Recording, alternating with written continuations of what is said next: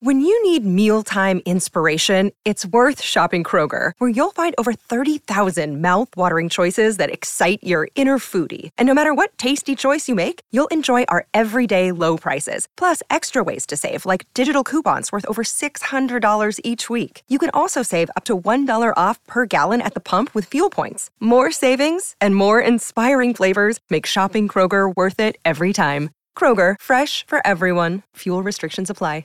Matt Mackelden's been good enough to join me, the host of The Driver's Seat, and I'm sure he loved it yesterday. Welcome to you, Matt. Great to have you on.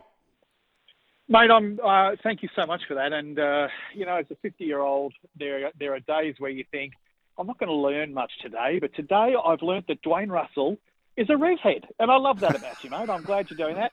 And you're actually going to go over to the green hell, the Nürburgring, put your life on the line, and have a skid around there, mate. You've just gone up in my books. Very well done. Have you done it yourself, Matt? Have you been around it yourself? I've never been around the Nürburgring. No. It's something that I'd love to do, and I've got a bunch of mates who have done it. I know that you can just go down to your local rent-a-car joint, and you can rent a car, and you go over there and you pay $15 or whatever it is, or €15, and you can go down there and have a bit of a skid. But just before you go, just be very careful. Make sure you jump onto YouTube and have a look at some Nürburgring mistakes, because there's some absolute clangers, mate. It's a place where it'll bite you very quickly if you get a little too enthusiastic. I've had a look at all the YouTube. There's highlights videos of best Nürburgring pranks, the best Nürburgring slip-ups. They're all there, Matt. It's a warning to me and to my son, who's going to be doing the laps with me. So we've bought a couple of laps each. So we're going to do a couple of laps each, and we're going to pay the insurance. Don't worry as well. But I think if you prang into a barrier and they have to shut the track down for an hour to fix the barrier, they charge you for that too, don't they? Yeah, it won't be a cheap exercise if you do that on any level. It's going to cost you insurance, and the Nürburgring will send you an invoice. And then there's no doubt that if you hurt yourself, Mrs. Russell will also send you an invoice down the line for the pain and suffering. Let me tell you. Yeah, I reckon you might be right there. It's a great place. My only advice to you will be keep your eyes up, look through the corner, and if you start to get a little bit ahead of yourself, just park the ego and roll out of the throttle a little bit, because it'll be less costly. Yeah, I like the advice. I'll better take that on board. The Volvos as well as another year where there wasn't a traditional Ford and Holden win. So what did you make of yesterday, Matt, and where do you believe we're at when it comes to supercars, which have evolved from touring cars to the V8s to what we've got now? I think we've been really vocal on the driver's seat this year that supercars is not in a great way. There is clearly a disparity between the Chevrolet and the Ford. Look, the American thing versus the Australian thing, I get all of that, but really we didn't buy enough Australian cars, and so manufacturing went overseas, obviously. And so at the end of the day, we're left with what we're left with. But at the end of the day, Bathurst is Bathurst. If you can't get a crowd to Bathurst, then there's something wrong. It's sort of like saying we had 200,000 people at Bathurst, so supercars are in the most fantastic state and everything is fabulous. It's like saying that, well, we got a crowd to the Melbourne Cup, and so therefore horse racing is in a great state.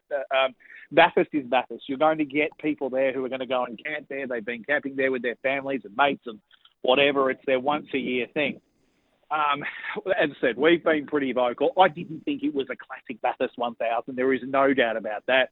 I thought that the soft tyre was the wrong choice for the cars because, quite frankly, those tyres were always going to get chewed up. And so you find yourself as a driver certainly not being able to push as hard as you normally would because you simply would have fallen off the road or fallen back through the pack. So I wasn't a fan of that. And look, there is no doubt that as we headed into the race, even as late as Thursday, even as late as after the top 10 shootout, there was great controversy. The Fords simply are not on parity and not on the same level at the moment as the Chevrolets. They can do one lap. You can get one lap out of them, but over a 20 or 30 lap stint, the Mustang is just too hard on its tyres because of its deficiency in its aero. And I know that people will text in and call and say, oh, hang on, there were 2 or 3 or 4 Mustangs in the top 10. Yeah, they were, but they were about a minute 20 back. They were about a minute 40 back. At the end of the day, those cars couldn't keep the tyre pace. We didn't have as many Chevrolets in the top 10 simply because they fell apart. even the winners, even the guys on the podium were Yep. nursing their cars home with clutches and brakes and gear shifters, and that's what we saw Brock Feeney go out with. So there is a lot of work to do. If you look at social media today, and that's not always a great representation, there is a lot of negativity about this weekend. The race that it was, there were people who up on the mountain camping said that they're not going to go back because it was just a boring weekend. So love the fact that we had 200,000.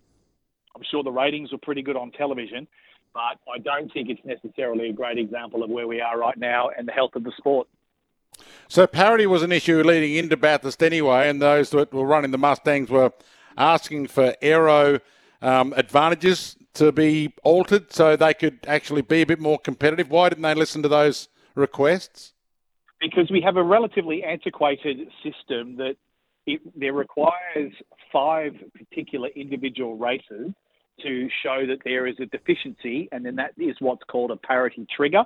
The last race for that to happen was in Townsville, which there was then a change to the Mustang. We then went to Tail and Bend, where we only had 3 races. We then had Sandown, which was only 1 race, and so we weren't able to reach this so-called parity trigger.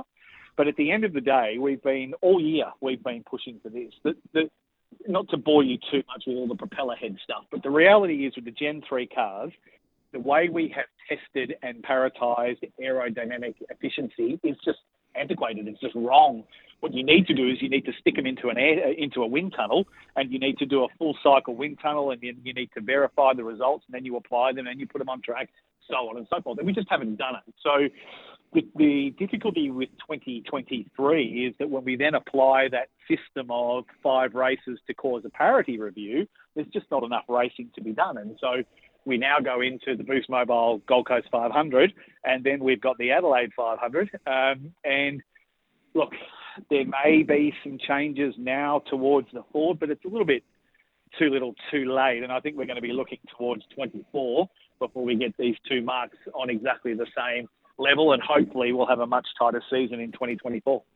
So Brody Kostecki's been dominant this whole series, and Shane Van Gisbergen started, about 5 spots behind him on the grid. Brody Kostecki in the top 10 shootout was awesome. I think it was half a second better than second best time. So he was always the one to beat. But yesterday when he didn't come in during that early safety car, it always seemed like he was a few laps of tyre and a few laps of fuel behind where Shane Van Gisbergen was. Yeah, and I think they'll look back on that strategy call and they'll mark that in the diary as a mistake.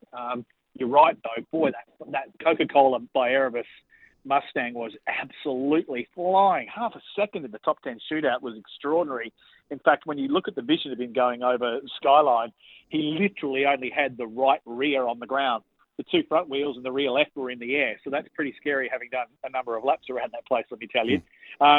The difference between the 2 is that it seems to be that Erebus worked on a car that was just lightning fast, a super-duper lap time, and was just going to blitz everybody. But there is also a difference between a qualifying car and a race car. It seems to be, and they outwardly stated, in fact, that Triple Eight didn't get sucked into that game. They were really working on their race car from day one. So whilst you have to park the pride and the ego and maybe not be in that top 2 or 3 in every practice session and perhaps even in qualifying, at the end of the day, it comes down to the 1,000 on the Sunday. They put together a very, very, very strong race. Consistent laps. They weren't the fastest. They were never the fastest, but they were there in the end. And only just, as I say, I think Shane was also dealing with some steering issues, some braking issues. Brody had steering issues. Brock Feeney had gear shift issues. But they got home in the end, and it was a great story. It's a great story before he heads off to NASCAR. His body language and the way he was speaking finally seemed relaxed. It's been pretty tense over the last couple of months. And then the redemption story of Richie Stanaway, lost to the sport only 2 or 3 years ago, made a comeback last year with the Boost Wildcard, and did an amazing job over the weekend, and then he's got himself a full-time drive next year with Grove. So there was still plenty of great storylines up and down. The heartbreaker for me was Team 18. Team 18, the Chevrolet team, Mark Winterbottom, Scott Pye, both of those cars were running pretty skinny on fuel, pitted on the last lap. But the leaders, they were in, I think, 10th. Mark Winterbottom was in 10th at that stage. But by the time they got their fuel done, Shane Van Gisbergen had already gone across the line and the race was over. So they went from a 10th place finish to a DNF. So that's a great strategy call. I can't imagine someone's going to get a bonus after that weekend. No, that's a good point you make. And I like the point you make about Shane Van Gisbergen. I don't know if it was the interview that I heard before the top 10 shootout or after, but he didn't really care. You're right. He was all about winning the race. He didn't really care where he finished in that top 10, and the strategy won through for him and his team. So congratulations to him on that. How will he go? Oval track racing. How will he go? Look, the NASCAR series in America are the good old boys. They don't take many prisoners. He'll be really good on the street circuits and what they call the rovals, which are a sort of a combination between a road and an oval course. That's where he has won in. He won one earlier this year, or last year he won one in? This year he won on debut, the first time that we'd ever gone to the Chicago street race, and he absolutely he gave him a fair dinkum walloping. So that's what has now led to this new career turn for him heading over to the United States. Look, he will struggle, I think, in the early days. He's going to do a hybrid type campaign next year where he'll do a number of NASCAR races, but he'll also do some truck races. He'll do some Xfinity races. He'll do some late model races to try and get him up to speed. Look, I think it's fabulous. It's the next step. There's a bit of a two-pronged attack here, and supercars have got to be very careful because you've got Cam Waters, Brody Kostecki. He had a crack in NASCAR this year as well. All of a sudden, for the last, umpteen years, it really seems as though supercars has been the ceiling of racing in Australia, and that's where everyone wants to get to. Scotty McLaughlin goes to IndyCar, starts winning. All of a sudden we go, maybe there is a step further than supercars. Shane Van Gisbergen goes over to NASCAR, gets a win, gets a new drive over there with the team. Suddenly, supercars isn't looking like the super top echelon. So with Brody also looking north, Cam Waters looking north, I think supercars also has to be mindful that may be on their radar as well, that we could lose a number of drivers over to NASCAR because the sort of money, I cannot tell you, Dwayne, the sort of money a supercar guys will earn, I don't know, somewhere between $300,000 and maybe $1 million with some success bonuses. Well, in America, where there are numbers that are being floated around, and I'm not sure they're accurate, but somewhere around the $16 million US for the campaign for Shane Van Gisbergen. So why wouldn't you go over there? Yeah, it's a bit like NBL versus NBA, and I think a lot of people can sort of understand it in that comparison as well. Hey, Matt, when's the next driver's seat when's the next episode people can listen to or download? Wednesday night, 8 till 10 o'clock. Stevie J, Nimsy and I will be debriefing, of course, the Bathurst 1000. We'll talk about all the support categories. We're going to talk about Formula One as well. Oscar Piastri getting a couple of podiums over the weekend in Qatar. So it's good times. We'll have a laugh. We'll have a crack, and we can't wait for people to text in because I tell you what, over the last 6 months, they have not been backward in coming forward about their thoughts about supercars, and I'm pretty sure it's going to continue this Wednesday between 8 and 10.